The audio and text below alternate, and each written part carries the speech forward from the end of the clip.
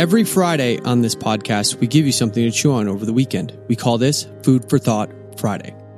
This week, we have a little bit of a shorter episode. And normally I ask you guys a question to think on over the weekend. And we, of course, call this Food for Thought Friday. But in this case, a lot of people have started posting about what kind of service they use for their business in the sense of how does somebody communicate with them. And one of the ones that I've used from the very beginning is Google Voice. When somebody tries to reach out to us, I've always had Google Voice instead of my personal number because A, it's free. B, it's something that people don't have to have my personal cell phone number to contact me.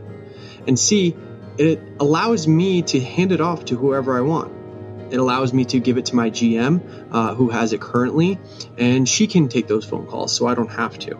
But it allows you to pass it as needed, and you don't need to buy a phone for this. You don't need to have another line on your Verizon bill or whatever.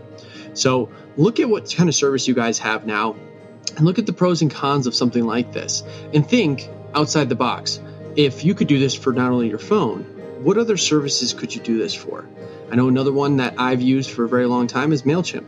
Unless I'm sending over 12,000 emails in a month, which I feel like would be a job in its own, there's another service you can definitely use if you're not already for email automation and making sure that you're contacting and getting those touch points in with your members. So look at what is within your business this weekend and figure out what are the things that I'm currently paying for that possibly there could be a free alternative out there that could help me save a little bit of money on my fixed costs and still provide the customer experience that we give. Have a great weekend, guys.